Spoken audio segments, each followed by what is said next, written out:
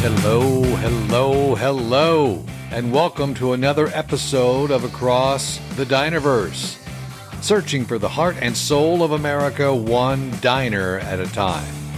How you doing? I'm John Murphy, writer and producer on the TV series Innovation Nation, which airs Saturday mornings on CBS.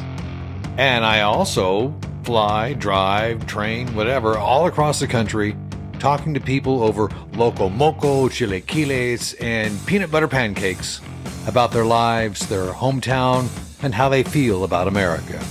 And I can absolutely tell you, after doing a dozen of these podcasts so far, people have stories. Oh my God, do they have stories. I really can't believe what they're willing to share with me. And if you're new to the podcast, there are 7 other episodes you can check out right now. So please subscribe to Across the Dinerverse wherever you get your podcasts. And I really appreciate it. And don't miss a single one. Now, this week's episode is a bonus because I'm traveling to IEA, Hawaii, which is just outside of Pearl Harbor on the island of Oahu, to record a new episode at a diner called the 49er. And it's been there since 1947. Why didn't they call it the 47er? The 47. Why the 49er? We'll find out. All right. The 49er coming up very soon from IEA, Hawaii. And in case you are unaware, my goal is to do at least one podcast from a diner in all 50 states. And if you'd like to help me achieve that, just go to my Patreon page at patreon.com/Dinerverse. And for a couple of bucks a month, you get some behind the scenes and bonus content that's only for you. Just a little gift for you. That's patreon.com/Dinerverse. Okay, why is this a shorter bonus episode? Last week, I did a podcast called Crimes and Misdemeanors from Randy's Southside Diner in Grand Junction, Colorado. And Grand Junction has a pretty high crime rate for a small city, and we get into that.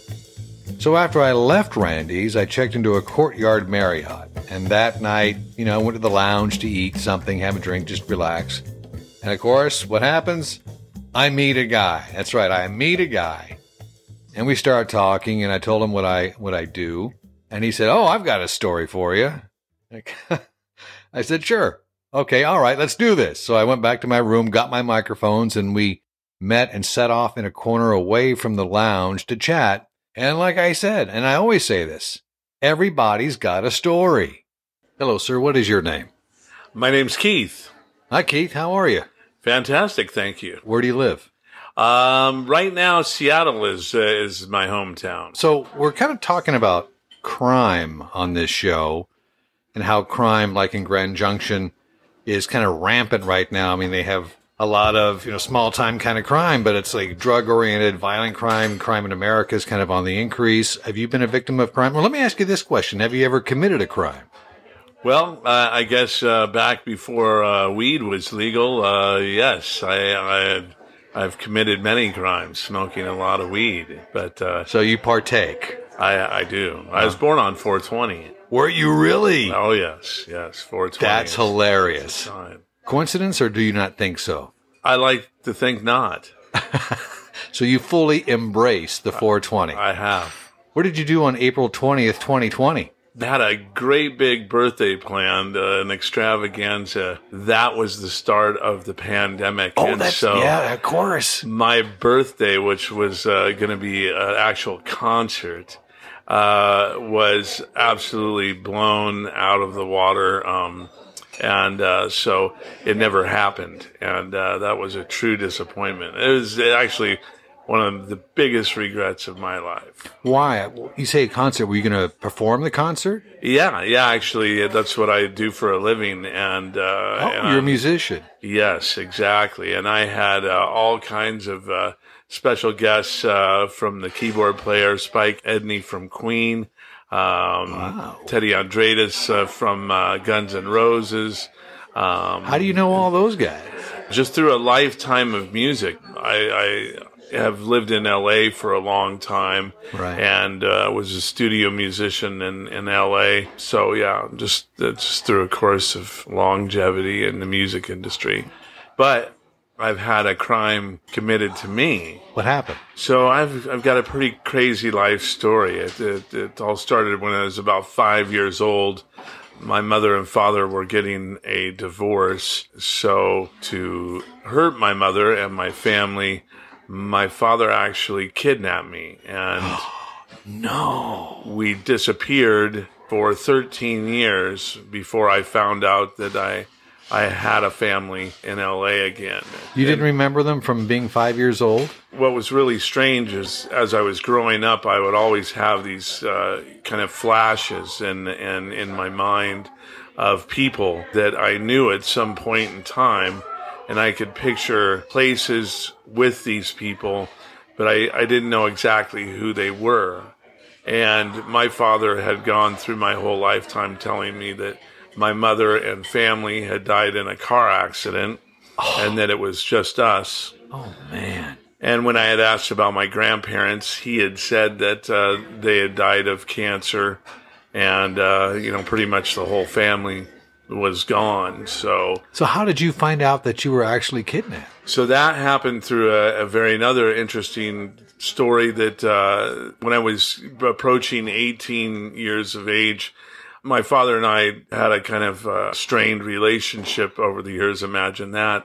And I had moved out from his house when I was about 15, and I lived on my own for about 3 years until I needed to get a vehicle. At that time, I got this vehicle, and I, typical teenager, went racing down the road at 100 miles an hour and was in an accident, and I fractured my neck. So that led me, my father, because I wasn't 18 yet, had to come and get me out of the hospital. The nurses had noticed that there were different mothers' maiden names on different certificates. Like my birth certificate said one thing, and then Social Security said something else. And your father had concocted this whole different identity, life identity, maybe for himself and for you after he kidnapped you. Absolutely, yeah. Wow. He had changed our names like right off the bat. And, as a kid, I remember sitting in an automotive, repair shop parking lot somewhere in Salt Lake City. And he said, we need to change our names. What name do you want to have? And what? And I remember that I saw on the automotive repair shop, it said Brown's Auto Repair, and I said I couldn't think of anything because I was a kid. So I'm like, well, Brown, let's change our name to Brown. Did he do that? Yeah, for a short period of time, our last name was Brown. You're in this accident. You're in the hospital. The nurses start asking questions about the veracity of these birth certificates and Social Security names, how things don't match up. What happened then? At that time, he had remarried and had a new wife, and which they had a daughter with. And so she didn't have any inkling, that this guy she married had a totally different life, a past life that she... So he wasn't honest with her either? No, nobody knew this, nobody knew anything about this. And so I had come home from the hospital, and she was making dinner, and she started asking him, like, hey, why is the hospital asking all these questions about who you are and what these different names, are? And it really caught him off guard. You could tell, that, a lifetime of running from the law, and I used to be a kid on a milk carton, missing children's, back Really? in the day. You were one of the, I remember that from the 80s. That was a big thing. Missing children on school milk cartons. Have you seen this kid? Right. There was no internet, back at that time, right? My picture was literally on a milk carton. And as a kidnapped child. As a kidnapped child, the FBI were looking for me. How come they never tracked him down? You guys live off the grid or something? Or? Well, yeah. He was quite crafty at changing, our names and documentation and stuff. But, it finally all kind of came to a head, at that time that it all kind of caught up to him.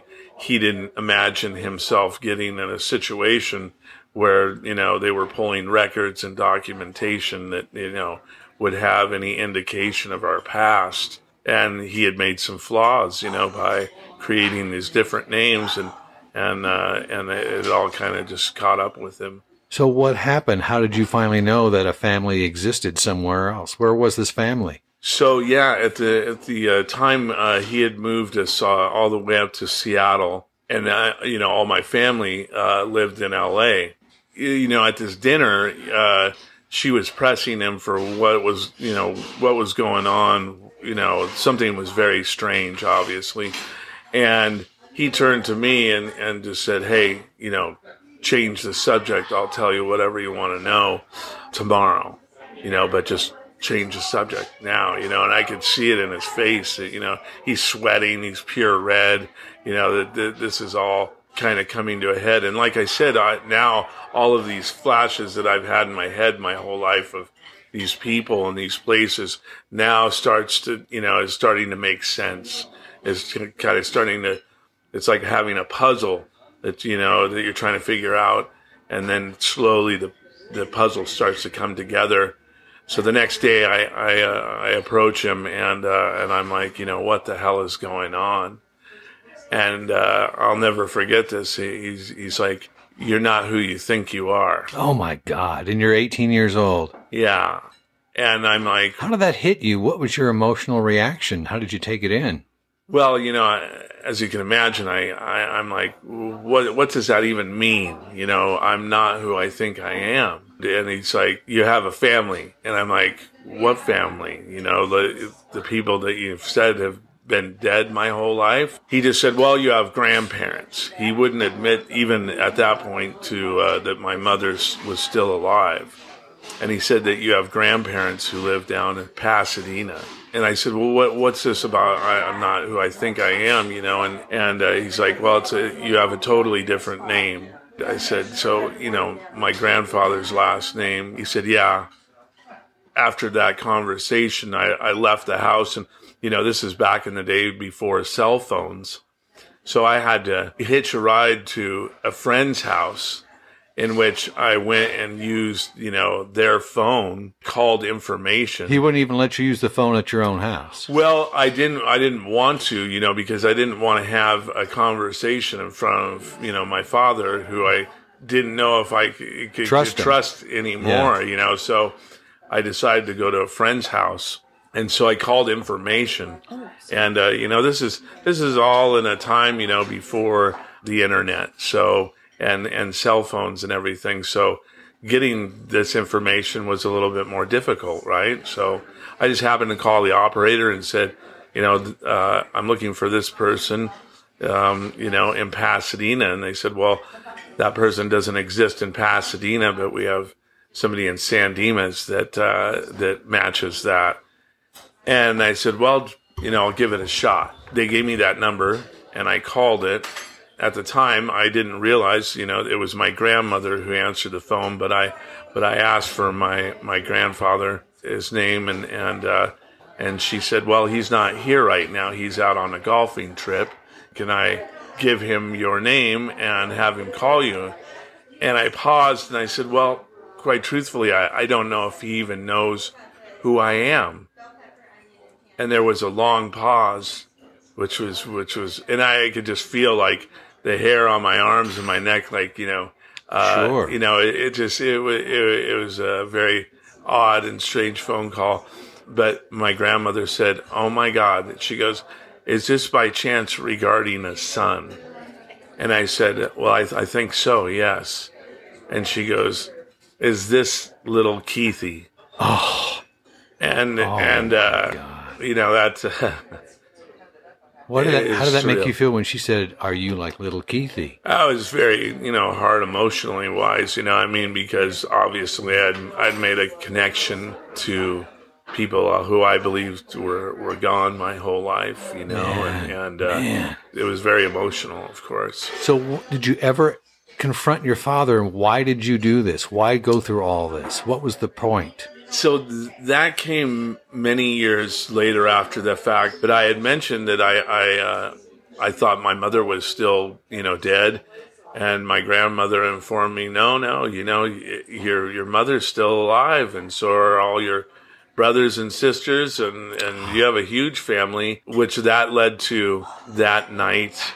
She said, I'm obviously going to have your mother call you, and which then became another very strange phone call because, I hadn't talked to my mom since I was 5 years old. And did the memories come flooding back when you heard her voice? Did you start to put things together? Like, oh yeah, I remember your face. I waited at my friend's house, because once again, I had to wait by a phone. Right. And so I waited for that phone call that night in which, my friends and I were supposed to be going to a rock concert. It was Motley Crue at the Tacoma Dome. And I guess you didn't make that show. Well, we didn't make the beginning, but all these friends came over, and their parents stopped to stay and listen because they're like, "Oh my gosh, this big event! Keith's going to talk to his mother for the first time in 13 years." But finally, my mom called, and it was extremely emotional, and everything. I left the next day to fly down to California. I didn't return back to Seattle for many years, and I didn't talk to my father. I mean, you just left the next day and never came back. Yeah. You just took the clothes in your back and a suitcase, and that was it. That was it. When I flew in, to LA, there was all kinds of news cameras and magazines and newspapers and stuff there, and it was such a surreal event because I waited till I was the last one to get off the plane because I wasn't quite sure, if I, you got to think, I haven't seen my mother and brother and sisters and grandparents in 13 years. I don't know what they look like. I don't know anything, right? So the stewardesses came up to me and said, "Hey, is your name Keith?" And I said, yes, it is. And they said, "Are you famous or something?" Not that I know of.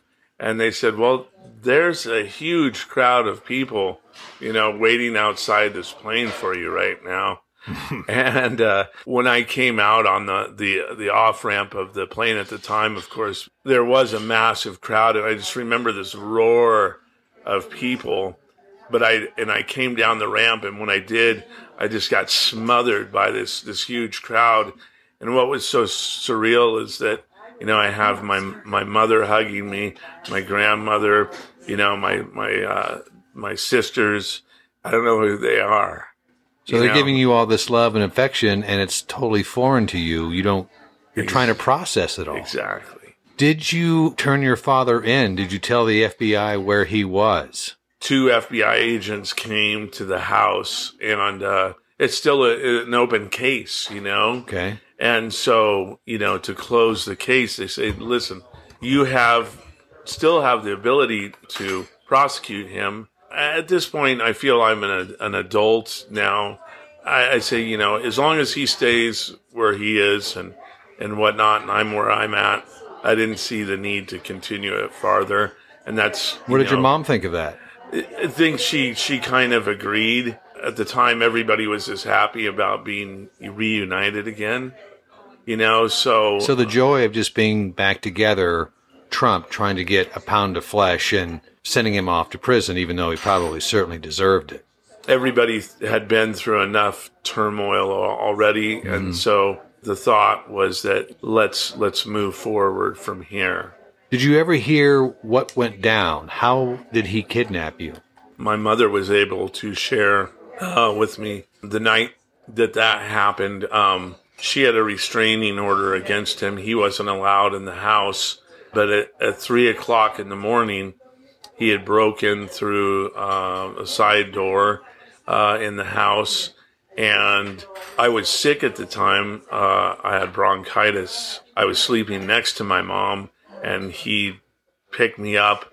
He put a hammer next to my mom's bedstand, and he called her at 3 o'clock, 3:30 in the morning from a payphone and said, "In case you haven't noticed, I've taken Keith, and you'll never see him again in your lifetime, and you'll never know what happened to him, and you're lucky that I didn't kill you, you know? And he goes, look at the nightstand. And that was it. He hung up the phone and I disappeared for 13 years. Oh my God.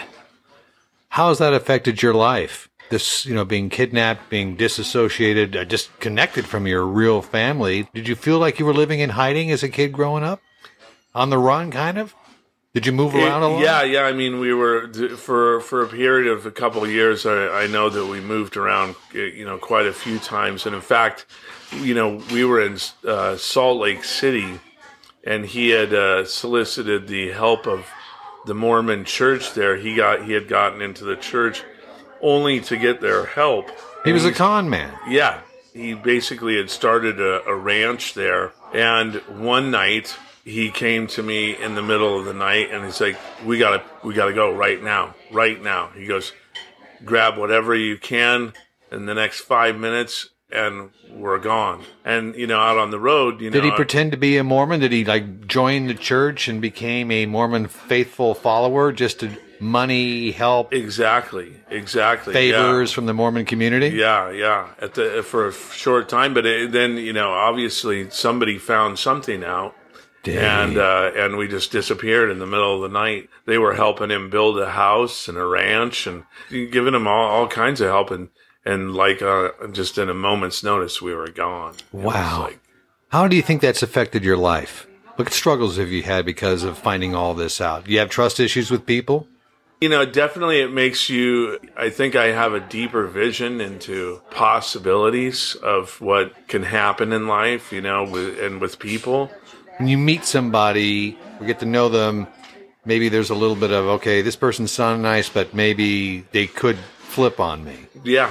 I mean, look at, he lived for 13 years as a total double lifestyle. His wife wasn't even aware of who he was.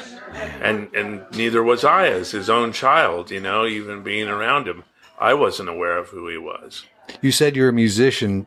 Did music help heal you? Was that a healing way for you to kind of get over it and find yourself? Absolutely. That's where I gravitated to and absolutely used that as a therapy and really immersed myself in that, It was a way I could, show emotion, show feelings in a family unit, with my father, that was very difficult to show your feelings and whatnot. So you said you were a studio musician. What instruments do you play? Mainly guitar, but, I write. And how did you learn how to play the guitar? Are you self-taught? I started, taking guitar lessons in the small town that we lived in at an early age. I would actually strap my guitar on my back and ride my bike into town and go to a little music store that was there. And I was very fortunate that the guy who taught guitar there was really good. And then always knew that, I wanted,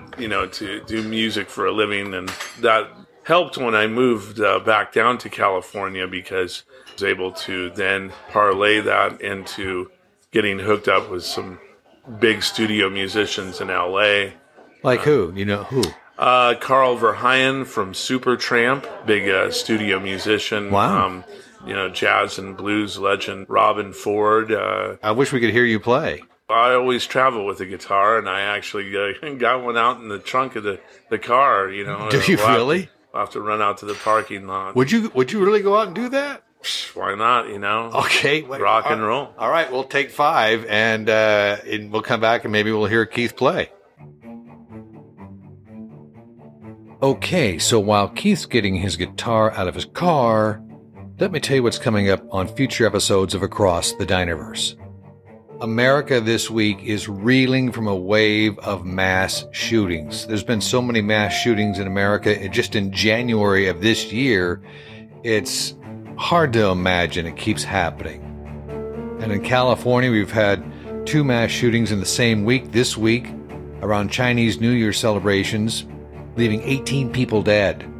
California's Governor Gavin Newsom called the Second Amendment of the U.S. Constitution, which allows citizens to legally own firearms, now calls it a suicide pact. So I recently traveled to the heart of where people unanimously support gun ownership, Alpine, Wyoming. in a diner called Yankee Doodles, and it doesn't get any more all-American than that. And despite deadly recent events, the people in Alpine and the surrounding area in Wyoming really and literally stick to their guns. And that's the episode that's coming up very, very soon. All right, so I hope you'll tune in for that. A whole episode about the Second Amendment from Yankee Doodles in Alpine, Wyoming. It'll be a very, very interesting and tough discussion. But now, let's get back to Grand Junction, Colorado. Oh man, look at that. Here he comes. He's got the acoustic guitar. He is sitting back into the table with this. And wow. You just carry this in your car? You break out, you play in street corners for dimes? What? Well, you gotta come armed, you gotta, when you're playing out, you've gotta have it, right? All right. You gonna play something for us? Go ahead. All right. Let's do something from the road here for you. All right.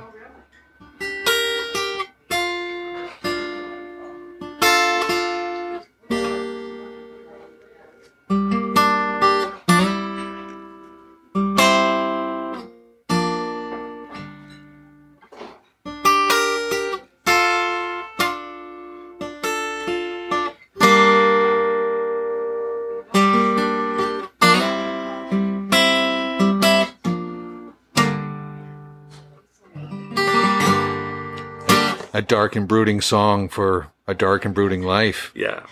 But you seem like you're happy now. You seem like what's your life like? Are you married? Do you have kids or anything like that? No kids, never, wanted to have kids because just probably, what happened to me in I'm my sure life. That's true. I get that. How do things stand with your father now?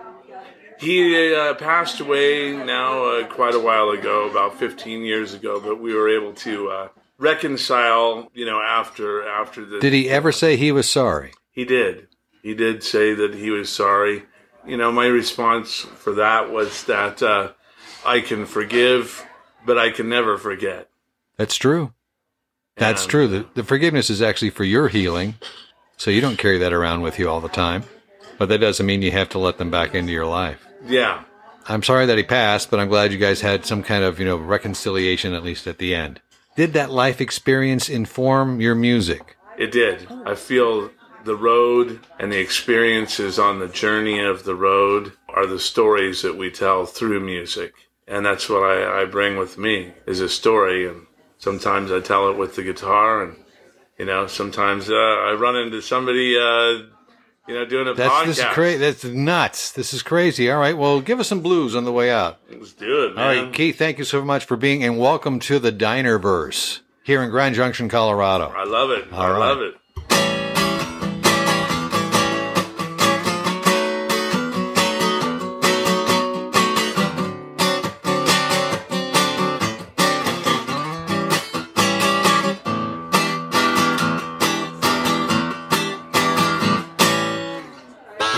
Deserves a round of applause.